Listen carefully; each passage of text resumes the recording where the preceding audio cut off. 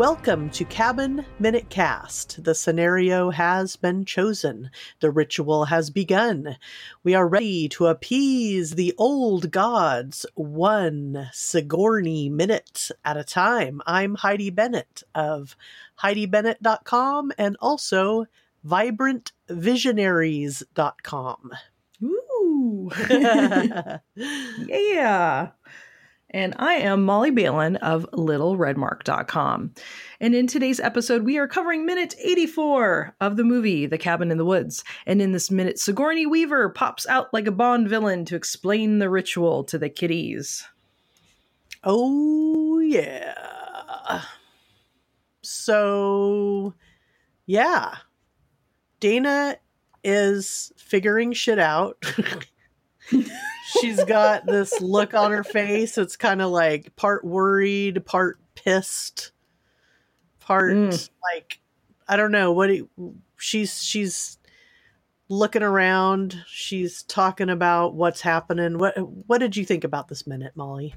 I thought this was, it's always interesting when you come to the end or near an end of a movie and you have a pretty key piece of plot be explained to you.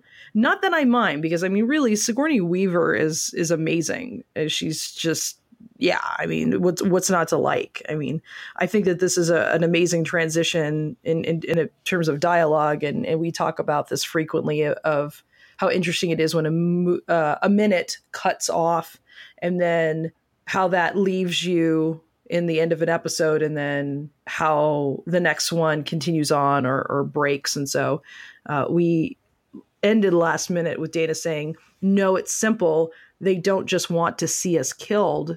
And we start this minute with, they want to see us punished. So I think that's a pretty profound concept right there of a punishment of youth. And when I say punished for youth, I'm getting ahead of myself slightly, but Marty says punished for what? And Sigourney Weaver, the director, steps out into the light and says, for being young. So I think there's several things that happen here that are kind of interesting. One, she's like the fucking boogeyman when she comes out. Like, she has this harrowing music. So of all the creatures that we've seen, all the blood spray, all the force wall, and just terrors galore, she's the big bad. She is, and she comes up from below. Mm-hmm. Like a badass, yes. Like a total badass. I think the older she gets, the more badass she looks. Mm-hmm. Mm-hmm. Yeah, absolutely. Yeah, this is a woman not to be fucked with. And she's wearing gloves. She's literally not even going to get her hands dirty. She's wearing gloves. She's got a power suit on, it's a power dress and jacket, but I mean our skirt and jacket, pardon me, but it's a powerful look. Yeah. She's gonna take that glove off and spank the shit out of Marty. Spank the shit out of both of them.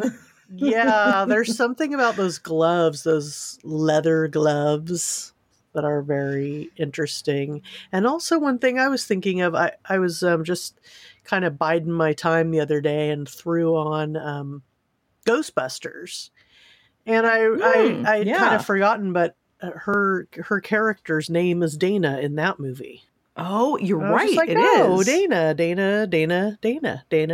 Oh, that's interesting. Wow. Dana. No, you're right. Wow. Zool and Dana were one.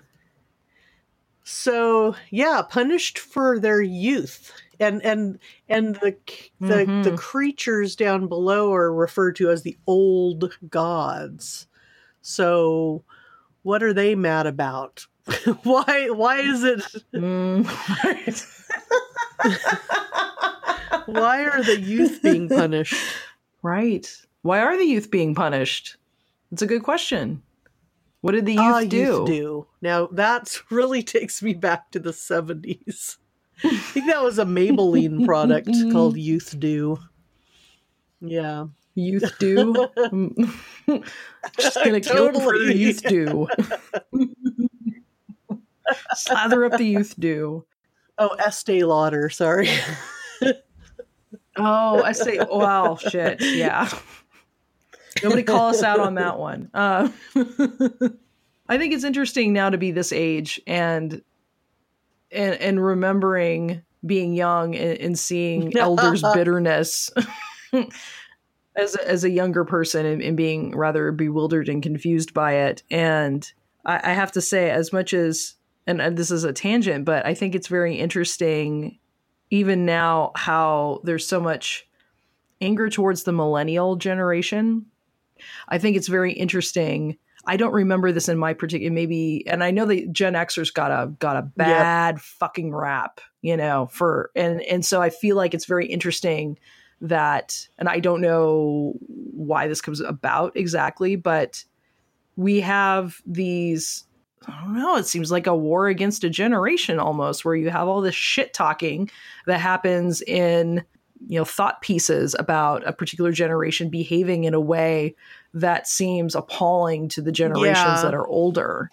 And so I find that to be very interesting. And I think that that's kind of what's being discussed here a little bit in this minute, is this hatred of youth and this fear of eroding, values that a previous generation might hold dear. And I know we've joked a little bit about, youngins not knowing about a certain technology that we were raised with, but I feel like that's somewhat in good fun. I don't think that's an actual direct hatred. Oh no, like a deep-seated fear and hatred. I always bristle a little bit when you say the youngins don't know or something like that. Like, I know you're just joking, but I always think, like, when I was a little bit younger, I would get so irked if somebody, 5 or 10 years older than me was like, well, you don't know what it was like, or blah, blah, blah, but I remember how much I learned from people who are a little bit older than me that would be like, oh, you like this movie? Well, check out this. Or you think you like reggae? Well, check out this old ass reggae that you've never heard of that's not Bob Marley. Like, getting schooled by people that are a little bit older can be fantastic.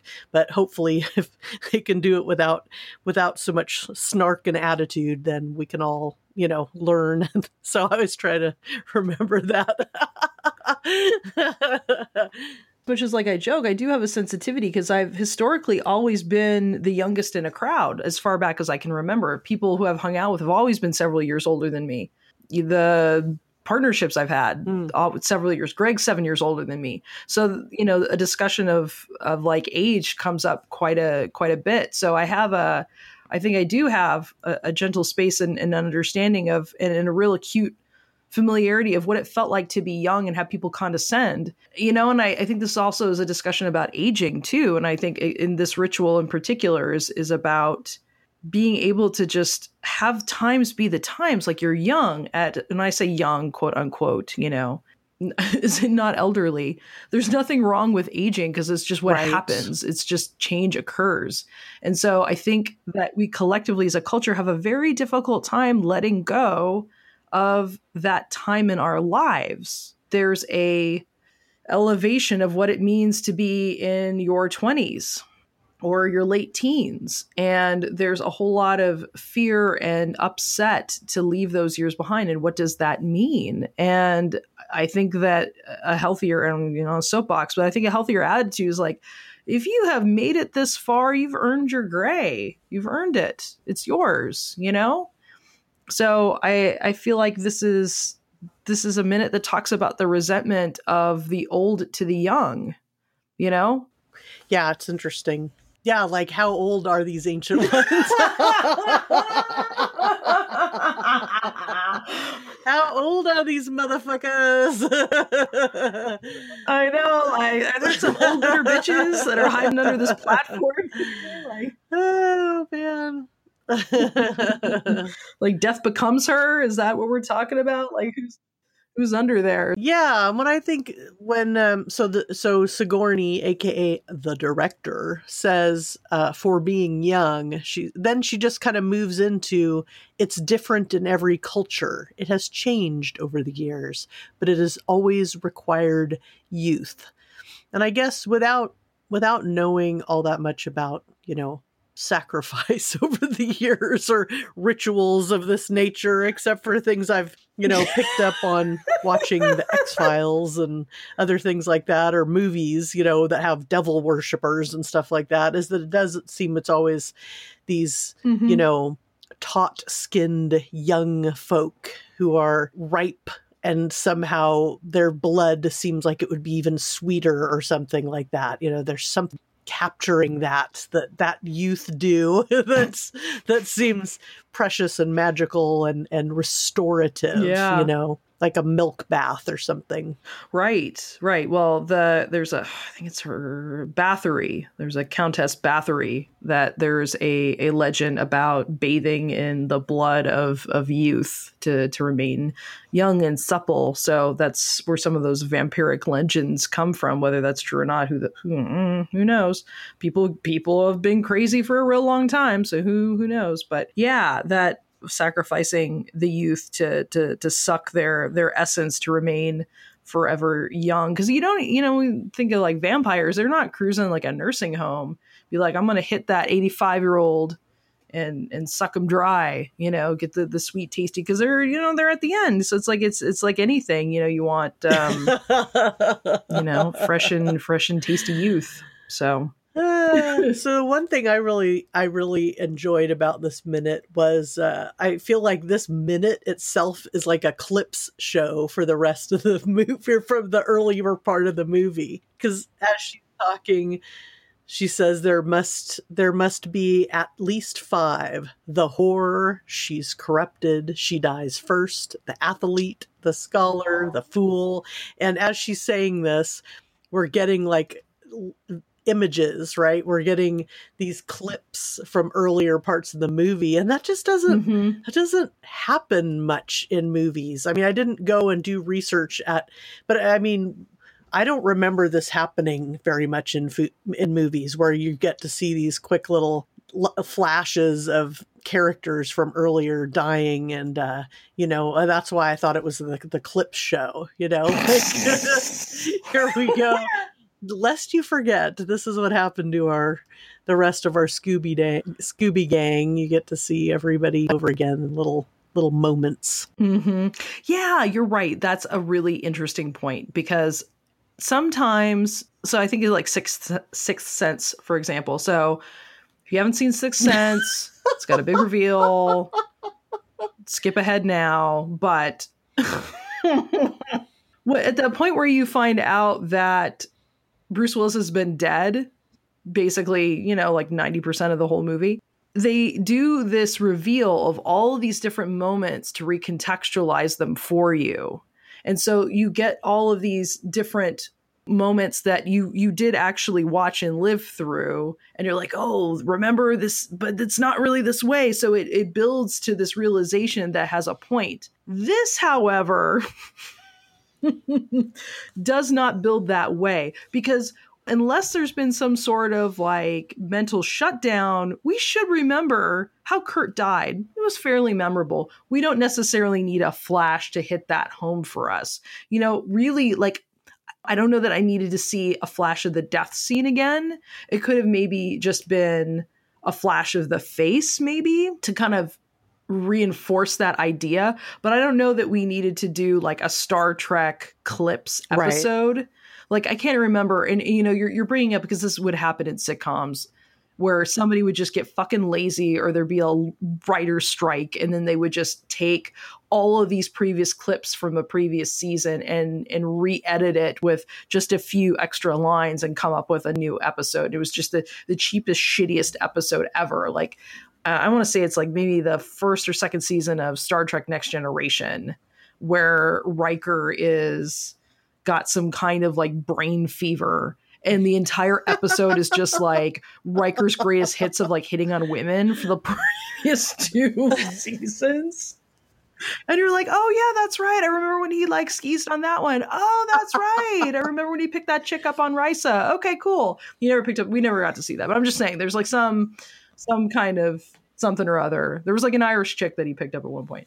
Anywho, this is kind of that moment that you're referencing, that you're talking about. Here's all these little clips that, in case you were, you got high and you fell asleep for an hour and you're now just tuning in, this is how all these people all these people died. I just like that Riker has been brought up again. It's been a little while since we talked about Riker. And I'll make an early recommendation. I forget who retweeted him, whoever it is that runs this account. But there's this hilarious Twitter account called Riker Googling. And I've been retweeting on our Cabin Minute Cast a few choice Riker Googling tweets. So check them out. They're pretty funny. They're pretty hilarious. Oh my God. It's just, yeah. It is that he's a man with a wide stance. And that's all I'll say about that.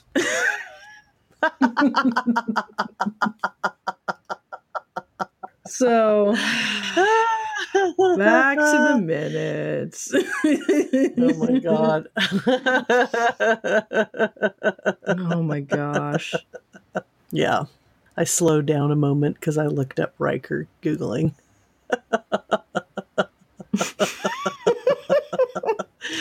One of them is he Googled beardscaping. Beardscaping. That's amazing.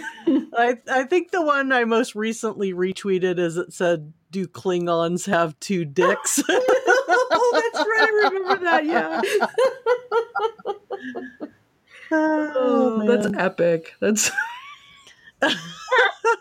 Oh God, that's right. That was so good. I think I even retweeted that actually. You may have. I think I did. That was a goodie. That was a keeper. The forked Klingon dick is a keeper. Ooh, forked.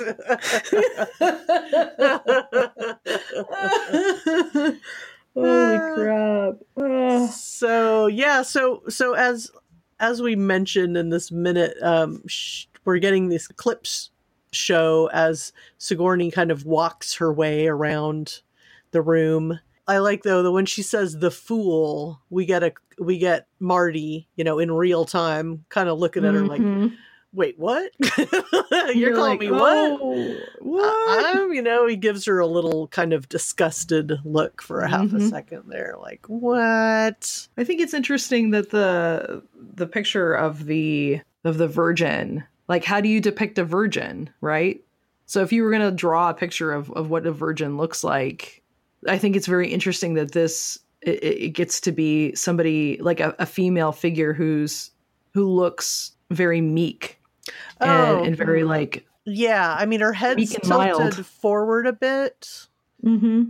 And then her hands are in front of her junk. That's how I like. No entree, no entree, no entree. Do not enter.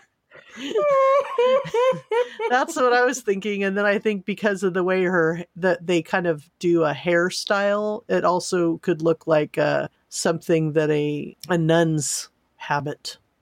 So that's what I took from it. Was that. But yeah, I see what you're saying because the horror, I mean, really the horror is just like my hair's wavy. I've got big jugs and I'm wearing an outfit that, I mean, it's kind of like she's wearing a cape, but it looks like the cape is open. So I'm open. I'm available. Here's a line that is the thigh crease. You don't get a vag crease. You get a thigh crease. It just kind of turns sideways. But yeah, there is an openness to her. And yeah, the athlete just kind of looks like, javelin throw, And the scholar, I'm just kind of looking now. Well, the fool, he looks really jolly, and he's got the biggest man spread of them all. Speaking of Riker, he does have a Riker stance. He does. He's got the Riker on Risa look, right? Because he's drinking from the goblet, and he's got his legs all spread out. Dude, you nailed it. You nailed that shit. That's totally a Riker on Risa move. Wow. Deep. So yeah, the Virgin is very different in comparison in her body language. You're right. She's tilted. Her head's tilted a bit, and she does look a bit meek. But yeah. Yeah, and kind of closed off a little bit. But yeah, now that you mention it, yeah, there's a pass it by with the arms in front of the Junklee area Mm-hmm. that the Horde is not. Yeah, and there is a lack of emphasis on feminine lady parts there, which is interesting. Yeah, closed off, like no entree, as you were saying, and yeah, almost like a Sleeping Beauty. Like if you were to do the outline, totally. yeah, of Disney's Sleeping Beauty, that's what it looks like. Good call. Yeah, and then Sigourney Weaver says, leaving the last to live or die as fate decides. The Virgin. And that we get another little look, which I think is Dana's time to shine with a little comedic moment, because she raises her eyebrows like, what? Me virgin? That's great. I love that. What, me virgin? It's like a Mad Magazine title. And that's how we end it. We get her we get the Virgin, and then her giving that little look like, huh? I like it. I do too. It's a good ending. Good ending for the minute. Anything else you want to talk about with this minute before we go into our Friday recommendations? Nope. I'm good. Yeah. Cool. Well, I kind of jumped the gun there with Riker Googling, but I was kind of curious people have heard us do a lot of recommending, and I was going to call out to our Gabbin' in the Woods Facebook group and Twitter, Cabin Minute Cast on Twitter, see if you guys would be up for giving us some recommendations. You've heard the kind of stuff that we're into, and maybe there's something, a movie or a game or a book or a something or other that you'd like to recommend to us. So I'd love to hear your recommendations, and I'll be happy to hear some interesting ones and then put them out on one of our episodes. Share them with the world. So how about you, Molly? What would you like to recommend today? Well, I'm not going to ask for anything for anybody. I'm going to be selfish, and I'm going to give you a recommendation. My recommendation is happy with an exclamation mark. Exclamation mark? Yeah. You said happy that with right? an exclamation mark. Yeah, I'm like, did I say that right? Okay. And it was on the Sci-Fi Channel. It was one of those kind of short run shows. Christopher Maloney, Patton Oswalt, and the plot is Christopher Maloney is, I guess you could call him a disgraced detective, but he used to work for the NYPD and sort of misstepped, lost his way, and now he's a hitman. And he also has a heart condition, and he tussles with some kids who are a part of the mob, and a little supernatural something happens, and he wakes up in an ambulance and he sees a child's imaginary friend, and it's like a kind of a purple Pegasus kind of thing.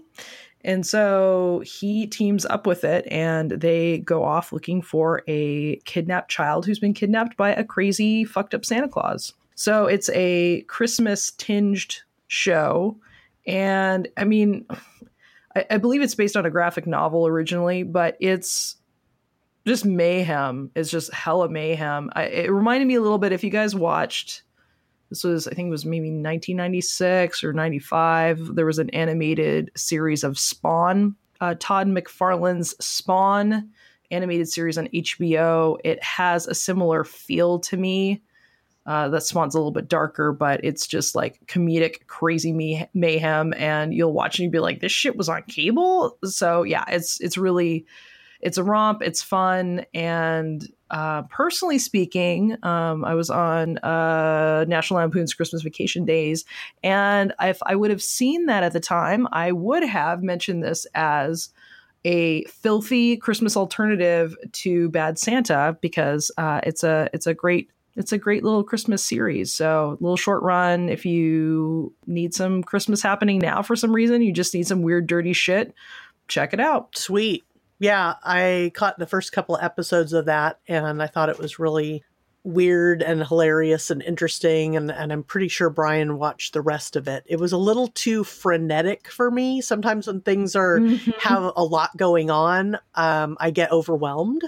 So that was one of those where I watched it and I was like, this is cool. I love Christopher Maloney, but I cannot deal with this.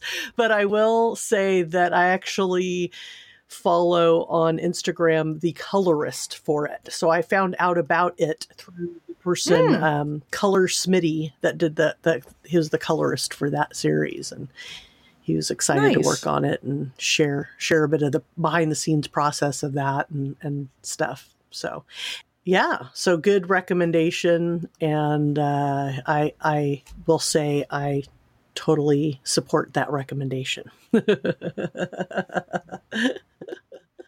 2 thumbs up. So, yeah, that's it for us. It's Friday, and we're going to giddy up on out of here. As always, you can find us on cabinminutecast.com. And as I previously mentioned, my new podcast is at vibrantvisionaries.com. And I am currently learning how to edit.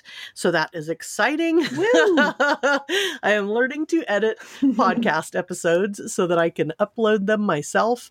And I'm very, thankful to Molly for doing our editing for this, and I'm and it's a lot of energy, and I appreciate it, and I'm excited that I'm getting to edit, and I've got a whole bunch of really fascinating creative minds that have said, yes, I will do your podcast. And so I'm really excited to share some of my favorite creative and multi-creative vibrant visionary folks with all you guys. And I'll be doing, movie recommendations and music recommendations and all sorts of stuff like that, and talking about creative process and all that good stuff. So that's where you'll find me once this show is wrapped up. Awesome. So I actually wanted to actually give a thank you, a public thank you to both Heidi and Brian, actually.